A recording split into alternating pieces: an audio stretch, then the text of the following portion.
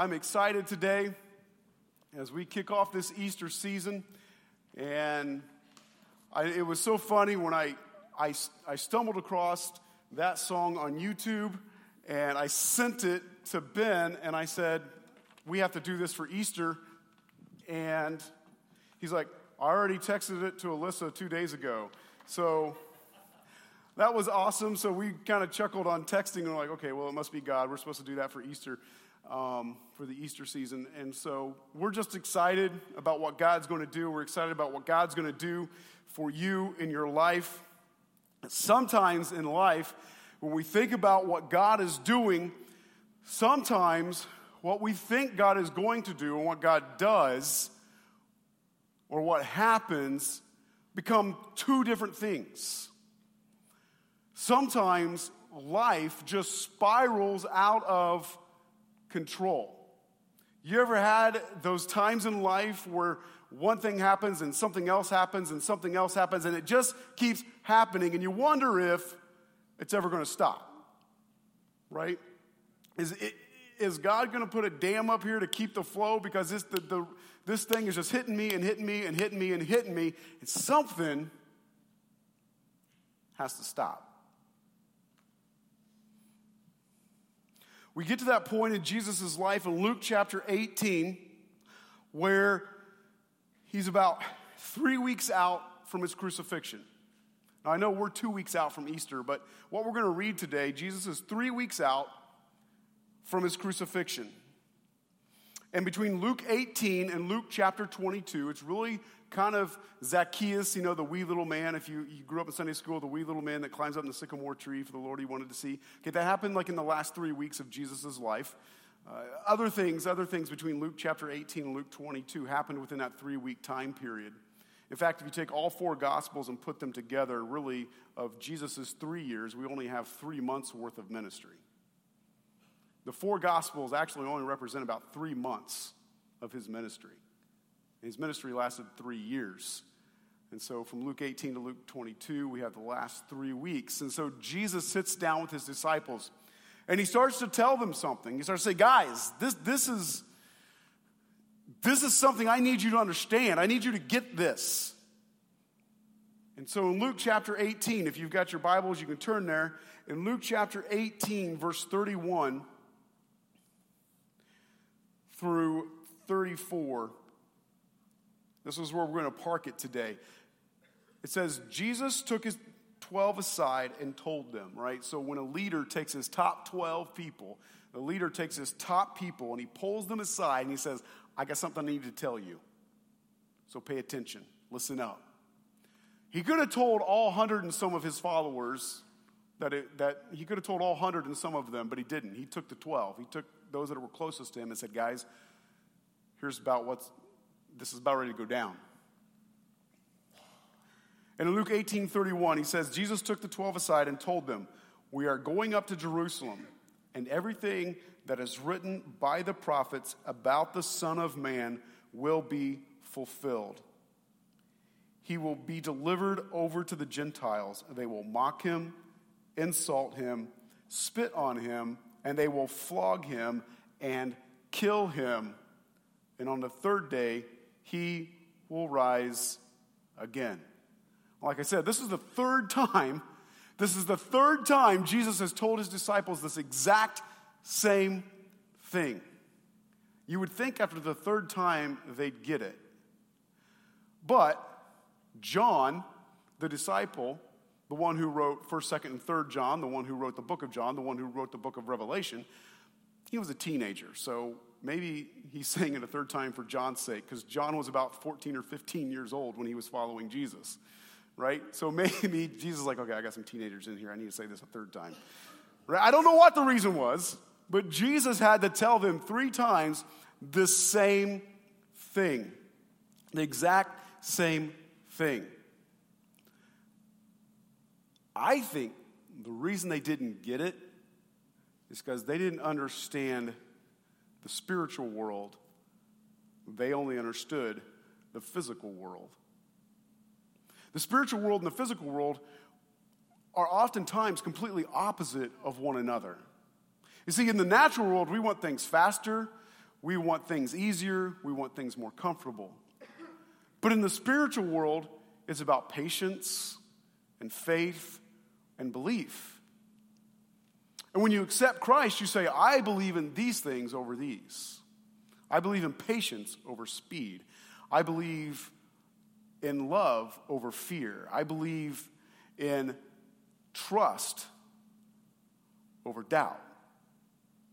But the natural world is different from the spiritual world. And so Jesus says, I've come to be king, and I've come to rule and reign, but it's not initially at first going to be the way you think it is. Now we know that in his second coming, when he returns, he's going to set up that earthly kingdom. But initially, he's here to install his kingdom into the hearts of men and women, that we may grow his kingdom so that when he returns, there are people ready to receive him. But they didn't get it. And sometimes in life, we don't get it, right? We don't always get it when our kids come home with their report card. Back in the day, you used to come home with your report card. Now you can just get online anytime, any day, and see what they got, right? Like back in the day, you had to wait like 9 weeks. I can't imagine the torture my parents went through. Like, oh my gosh, what's he got? What's he got? What's he got? What's he got? Now we don't even have, we have instant grades. I can just log in and see their grade and where it stands right now. If the teacher's keeping up the system, I can see what their grades are automatically. I don't have to wait, right? And life doesn't make any sense sometimes when your kids, you know your kids are smarter than that, and you say, why didn't you turn your paper in? Oh, no, I just didn't want to. It didn't make any sense to me, so I just didn't do it. And then, right, like you immediately turn into the Hulk. And you rage, and your face turns green, and I don't understand. All your other grades are A's and B's, and you're getting an F in this class. Why? Because it's just not worth it. It's not worth the trouble, right? Sometimes things don't make sense. Sometimes things don't make sense when your spouse comes and says, I don't love you anymore. I just really never have loved you. I just never really, and you find out they're cheating on you, and it doesn't make sense. Things don't make sense in life. I just never have loved you. That's baloney. You don't commit your life to somebody not loving them, right? And it doesn't make any sense, and you sit there and you sit there in this dazed. I know because I sat with people in those moments. And you're just dazed. You don't even know what to say. You don't know how to respond. You don't know what to think. You don't even know how to feel at that point. You don't know what to do. You're dazed. You're stunned. You're confused. Your boss comes to you and says, hey, we're laying people off. We're going to have to lay you off. And you're dazed. You're stunned. You're confused. You don't know what to do because you work hard. You come in early. You stay late. You go the extra mile. But the other dude that barely puts in 40 hours a week and causes everybody problems, he's not getting laid off. It doesn't make sense, right? Things don't make sense. But Jesus is telling them, listen, things are about ready to go down in the next few weeks, within a month.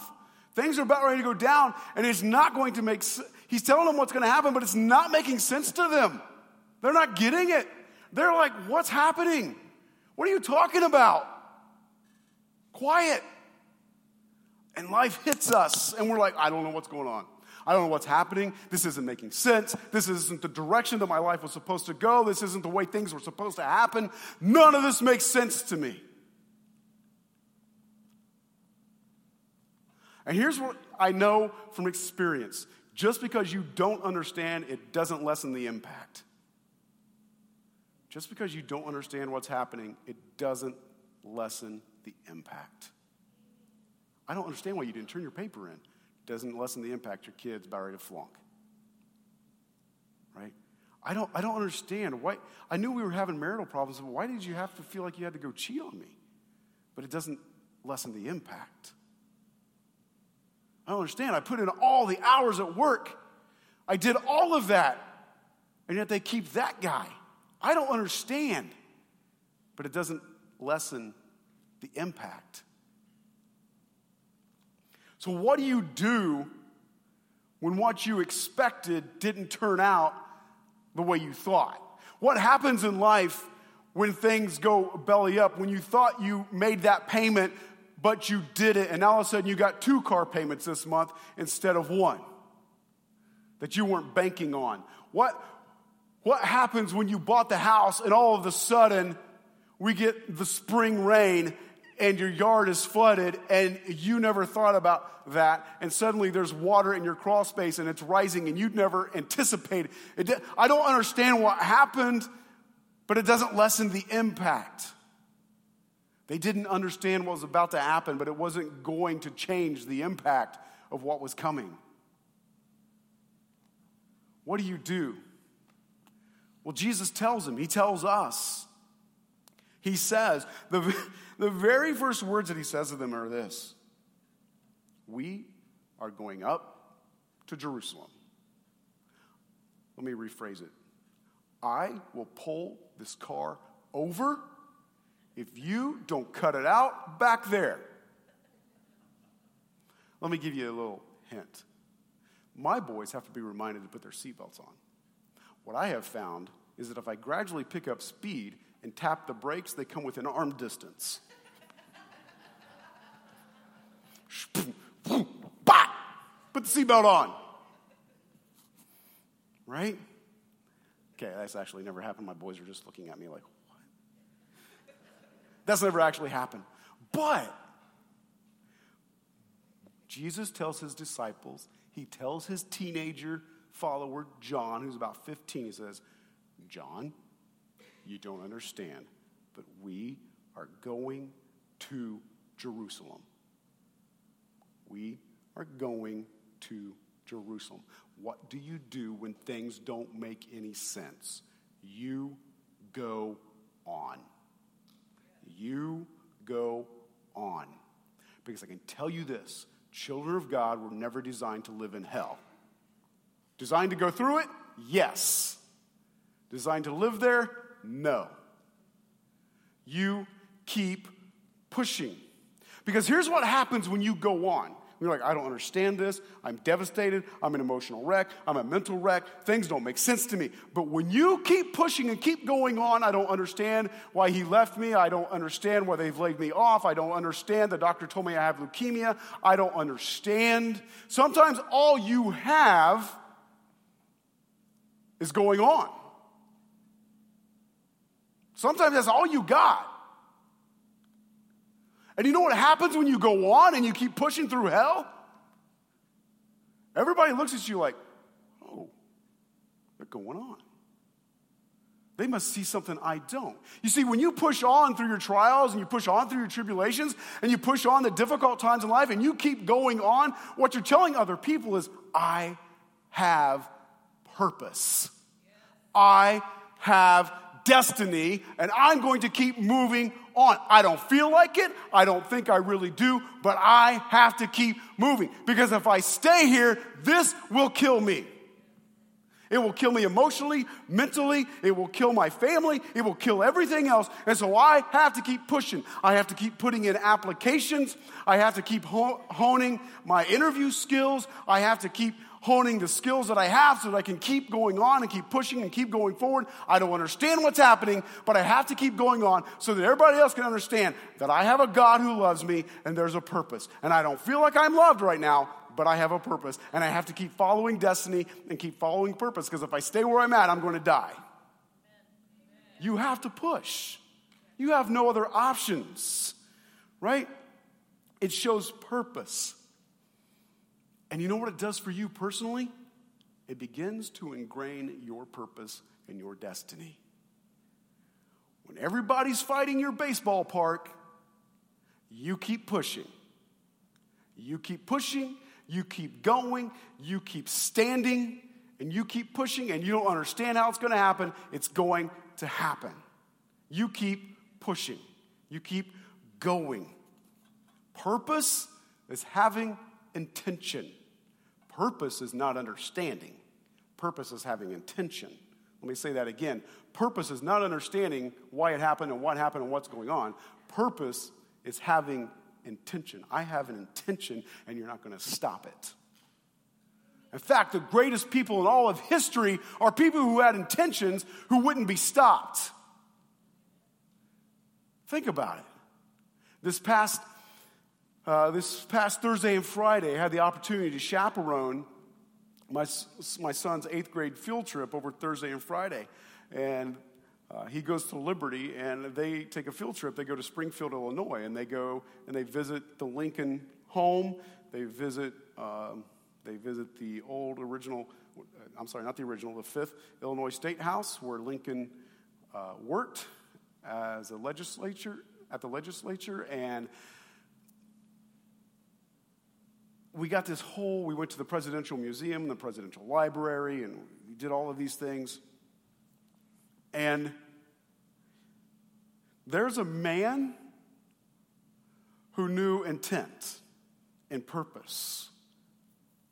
He knew that slavery was wrong. He said, this isn't okay. In fact, Abraham Lincoln at one point said, "It seems to me all of you that want slavery are not willing yourselves to you're not willing to put yourselves in chains and become slaves. Why is that?"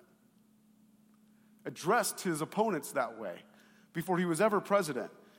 He says, "Why is it you won't put yourself in chains if slavery is such a wonderful thing and you're willing to fight and die for it?" Right? A man with intent, a man with purpose, a man who knew where he was going and what he was doing. But here's what I can tell you, that when the bomb drops and you decide to keep on walking, the devil's not going to be happy, because what's going to happen is you're going to inspire other people. You're not inspired yourself, and people know that. And they're like, he keeps pushing, he keeps going. He's not inspired. He doesn't feel it. He's not there mentally. He's not there emotionally. But they keep going, they keep pushing, they keep driving. And that inspires other people. And whether you feel like it or not, you're inspiring other people to go on. And the devil's going to fight. But you have to push. You have to keep pushing. You have to pray until something happens. Push. Pray until something happens, and you have to push. Look at your neighbor and say, "Push." Look at your other neighbor and say, "Pray until something happens." Okay, I didn't say push your neighbor. All right? I said you have to pray until something happens. You have to keep going and striving and pushing and going and striving and pushing. You have to keep praying. You have to keep going. And look what Jesus says in verse 32. He tells them, and here's the progression of the situation. The progression of the situation. Jesus says, "I'm going to be mocked, insulted, spit on, flogged, and killed." Did you notice the progression? Let's just walk through it for a moment. Let's walk through, because Jesus tells his disciples this is progressively going to get worse until eventually they just kill me.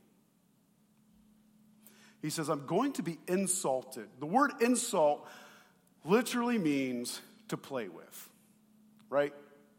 To play with. Tease, nitpick, play with. And Jesus tells his disciples that at first, they're just going to play with me. They're just going to poke me and then back away and then poke me from that side. And they're just going to play with me like one would play with a football, and they're just going to toss me around, and they treat me like a basketball, right? They're just going to shoot me out a hoop, and they're going to bounce me up and down, and they're going to do all, okay, Jesus didn't say that, but you get the idea. They're just going to play with me like a toy at first. And at first, your problem, some of you, sometimes you can see the problem coming, and at first, somebody's just playing with you. They're just messing with you. They're just kind of whatever. Whoever your haters are, they kind of just start playing with you a little bit. Whatever the situation is, it just kind of starts to play with you. It starts to tease you. It starts to just kind of drop little ideas. Well, what if this and what if that? And this is how the devil works. He starts to say, well, a little bit of this and a little bit of that. It's okay. And did God really say? And it's just one time, and so it's not a big deal. And it plays with you. This seems to be the progression for every major issue in life. It plays with you. It's just one beer. It's just one joint. It's just one whatever. It just kind of plays. And he goes on, he says, but they're not going to stop there. They're going to mock him.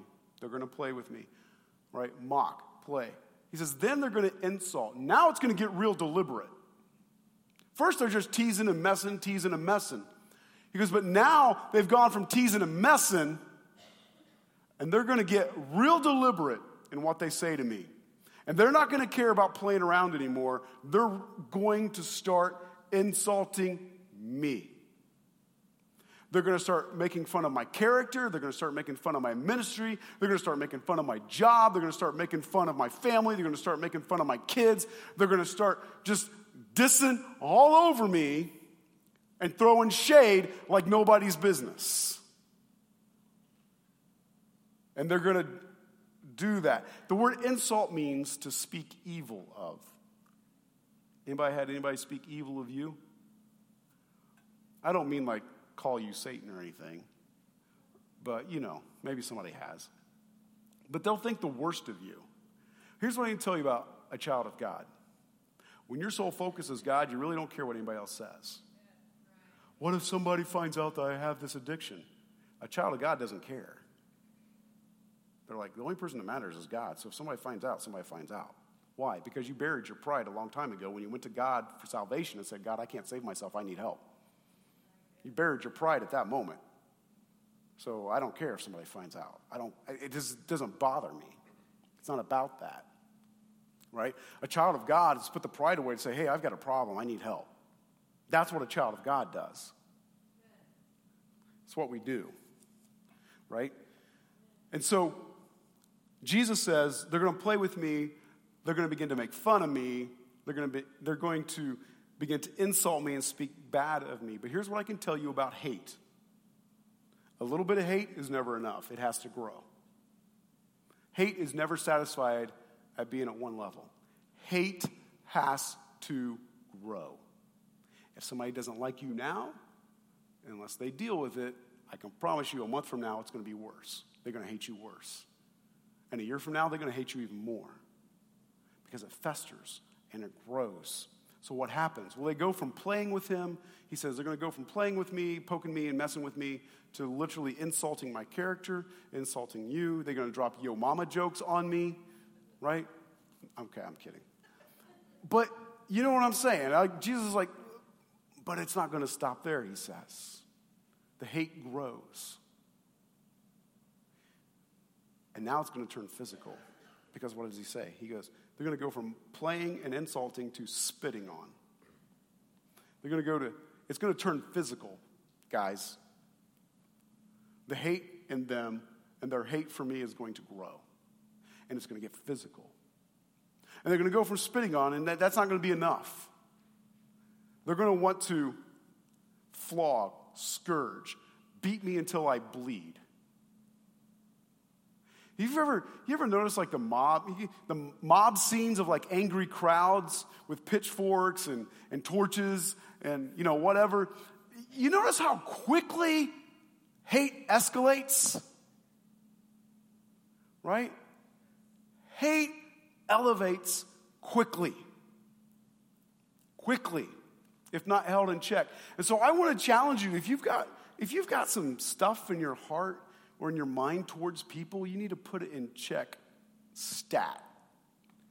You need to go before God. You need to take it to God in prayer. Because if not, it will overrun you. It will overrun your thoughts. It will begin to overrun your emotions. It will overrun your actions. Right? And so he says, now they're gonna flog me. Right? It's not enough that they insulted me and tried to destroy my character verbally, and they've tried to destroy me verbally.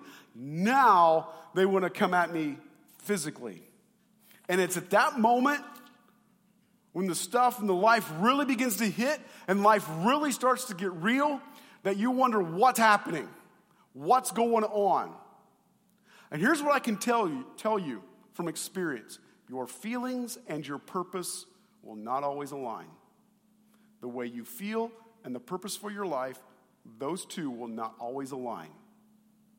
Do you think Jesus felt like his purpose was like, yeah, I'm good, I'm going to go for this? No, he didn't. No, he didn't. In fact, in Matthew chapter 26, verse 39, he prays to his Father. He says, hey, let this cup pass. Hey, Dad, if you're up there, could you just move on? Could we just move on past this? Because I'm really not feeling the whole cross thing. I'm really not feeling it. But what's his purpose? The cross. What's his feelings? Whoa, I don't want any part of that. But I'll do it. I'll take the beatings. I'll take the insults. I'll take the scourging. I'll be beat within an inch of my life and then nailed up there. I don't feel it. I don't want it. This isn't the way the marriage was supposed to go. This isn't the way the relationship was supposed to happen. This isn't what I signed up for in my job. But I know that I have a purpose in this. I know there's a plan and a calling here, but my feelings don't align. What do you do when your feelings and your purpose don't align? You go on. You go on. You push on. Because your purpose is greater than your feelings. Your destiny is greater than your feelings. Right? They are. Feelings come and go. Feelings come and go.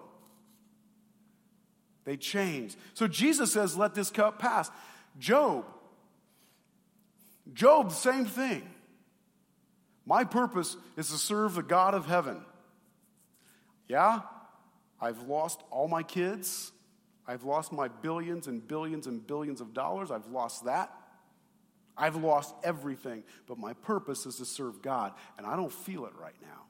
When his own wife comes to him and says, why don't you just curse God and give up your faith? His own wife, why don't you just give up your faith? And Job says, nope, that's my purpose. I don't feel it right now. Oh, this is tough. That's my purpose. That's my destiny. And the Bible says that God restored 2 times everything that he had by the time he finally passed away. Right? Solomon in his depression.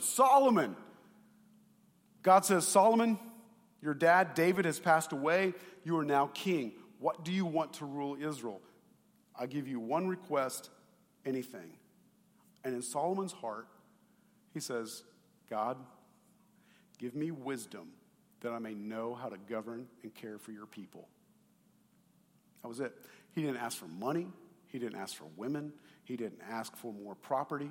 He said, I just need wisdom so I can correctly govern your people that you've blessed me with. And he builds God a temple, and he does phenomenal work until he gets his eyes off his purpose. And he begins to marry all the princesses in the surrounding countries so he can make peace. And the lust of his eyes drives him, one of the 7 deadly sins, the lust of his eyes drags him down to such a state of depression that when he writes the book of Ecclesiastes, he pens these words, it's meaningless. Everything under the sun is meaningless and pointless. Here's a man, the wealthiest guy in the world at that time, peace with all the nations around him, can have anything that he wants. The Queen of Sheba comes to him for advice. I mean, he's got other people, other rulers coming to him for advice from other countries. Other emperors and kings and queens are coming to him for advice, and he's giving them advice, and he's helping them. And he gets his eyes off his purpose and onto everything else. And in his lowly state of depression, he says, this life is pointless.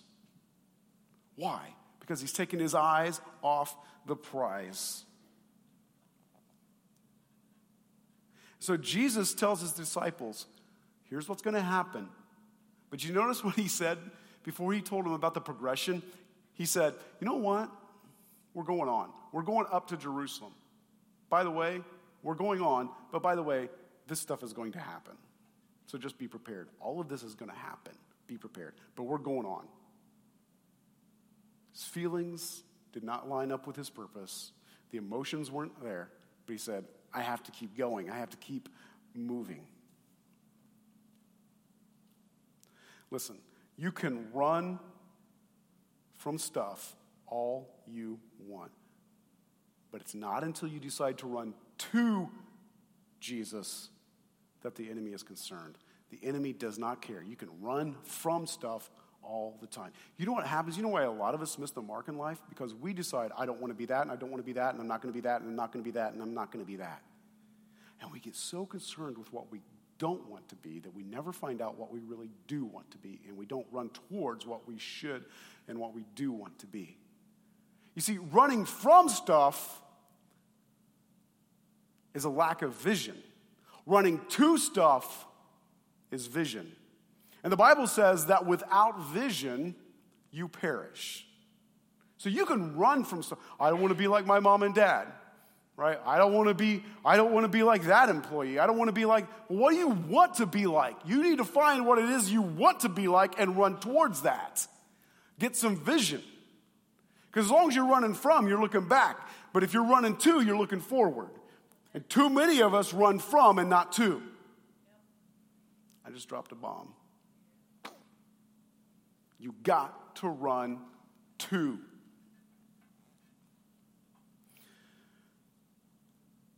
And here's what I can tell you. It's when you rise from your circumstance. Because Jesus said, here's the progress. Here's what's going to happen.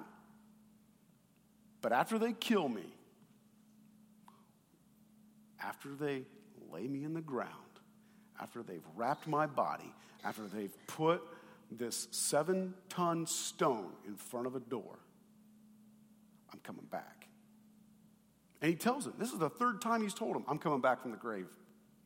I'm coming back in full power, not restrained by the human body. I'm coming back in full power because the human body will be dead, and I will show up with my heavenly body, the body I have in heaven. I will show up, and I will do more in the short time after my resurrection than I did in my ministry in my human body, right? And when you rise from your circumstance, regardless of whether you ever felt like going through it or not, and whether you ever understood it or not, but when you rise from your circumstance, it no longer has a hold on you, and you can march forward, and you can begin to free other people. You can begin to encourage other people. You can say, look, let me tell you what I've been through. My feelings and my purpose didn't align, but I kept going and I kept pushing, and it got worse and it got worse and it got worse. Eventually I thought it was going to kill me. It buried me, but God brought me back because in my weakness, He is made strong, and I rely on the Holy Spirit and not my will. And through the power of the Holy Spirit and the same power that raised Christ from the dead is now living in me, I can go through my grave and I can conquer and come out and do more than what I did before I went into the grave. Yes. That was your moment to clap. Seriously. I'm going to close with this. When Jesus was nailed to the cross was essentially the electric chair of its day. So I know we have cross rings and we wear crosses around our neck, and the cross really has become more of a jewelry thing. But if Jesus were alive today, and He lived His life today, and we were to go forward 2,000 years from now, they would be wearing electric chairs around their neck. Think about that for a minute. How many of you put an electric chair around your neck? Anybody? Put an electric chair on your ring? Yeah, look. Right? You wouldn't do that. What happened? Why is the cross a symbol of death? A symbol of life. In around 230 AD, there was this lady named Helena, and she married a Roman soldier. This Roman soldier rose through the ranks until he became emperor of Rome. Well, the emperor decided he'd had enough of Helena as his wife. Without getting into a lot of details, he banished her. Before he banished her, they had a child, Constantine. But he banished Helena to the outskirts of the Roman Empire. Now, we don't know much about Helena during her time as an exile of the Roman Empire. But her son Constantine joined the Roman military and worked his way up through the ranks. Now, the Roman emperor who pushed Helena away found another woman that was more suiting to him, supposedly, and so he married her. But make a long story short, Constantine rose through the ranks and eventually became Caesar, deputy emperor. So when his father died, he took the reins as emperor. Constantine converts to Christianity. He calls his mom back from the outskirts of the Roman Empire and says, "Come on back, you're my mom, I love you." He's very close to his mom. He gives her a place in the palace. He says, "You should have never been kicked out of the empire," etc. And through his love of his mom, he converts his mom from Roman/Greek mythology to Christianity. Well, she has a thing for history. And so because her son was in charge of the Middle Eastern part of Rome, she goes on an excursion to Jerusalem. She begins to dig. She begins to study. Now, again, we're only talking a couple hundred years after the death of Christ. And as she begins to study and dig, and she begins to do archaeology work, and as an archaeologist, she begins to study, she begins to dig, and she finds that the temple of Venus was built on the hill of Golgotha. The temple of Venus has a basement, catacombs, if you will. She goes down in the basement. She begins to dig around. She finds 3 crosses at the bottom. After doing a lot more work, she finds the cross of Christ. She finds the cross of Christ. And she's like, "What do I do with this?" She knows it's the cross of Jesus. What do I do with this? The cross is old. It's nearly 200 years old. The wood is getting splintered. It's decaying. It's falling apart. She breaks off pieces of the cross. And she says, "Christianity has been pushed down and tortured. Christians have been beaten. I'm going to use this to inspire Christians," because she herself was new to the faith. And so she takes pieces of the cross, true story, and she mails them, because the Roman Empire actually had a post office, and they had mail men and women, and they delivered mail. And so she sent it through the postal system of the Roman Empire. And now pieces of the cross are with the Greek Orthodox Church in Greece. There's a piece of the cross with the Asian Orthodox Church. There's a piece of the cross with the Roman Catholic Church. And as far as we know, there's only 3 pieces that still exist. But by her mailing those multiple pieces out, people's faith got energized. Christianity began to spread. People began to believe in Jesus. The cross then became a symbol of life. The cross became a symbol of hope. And do you think that maybe for an instant, that when she was banished and not living a life for Jesus, do you think that maybe she thought it was worthless? There was no hope. You think that maybe, just maybe, knowing the whole empire is against her, she thought about suicide. But she had a purpose. She had a destiny. That God was going to use her to change the way we view the cross of Christ. Because the early church would have never, the apostles in the book of Acts and so on, in those first couple hundred years, they would have never looked at the cross the way we look at it. Never. So I want to encourage you today that maybe Maybe you don't know your purpose. Maybe you're too busy running from things because you don't have time to look ahead. I'm saying this Easter season, it's time to look ahead. It's time to look forward. Your feelings and your purpose aren't always going to align. You have to keep your eyes fixed on your purpose and on your destiny. Because in him and through him, all things were made and are made. And in him and through him, all things hold together. Make him your purpose, and he will hold you together. He will give you your purpose and your destiny. Let's stand up this morning.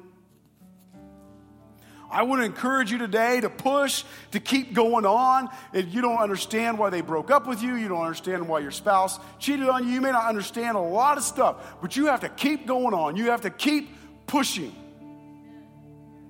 You have to keep pushing and keep going. As we close out, maybe you're here today and maybe you've never given your life to Christ. Maybe Jesus isn't your reason for living. Maybe you need a purpose that stands the test of time. Maybe you need a purpose that defies death.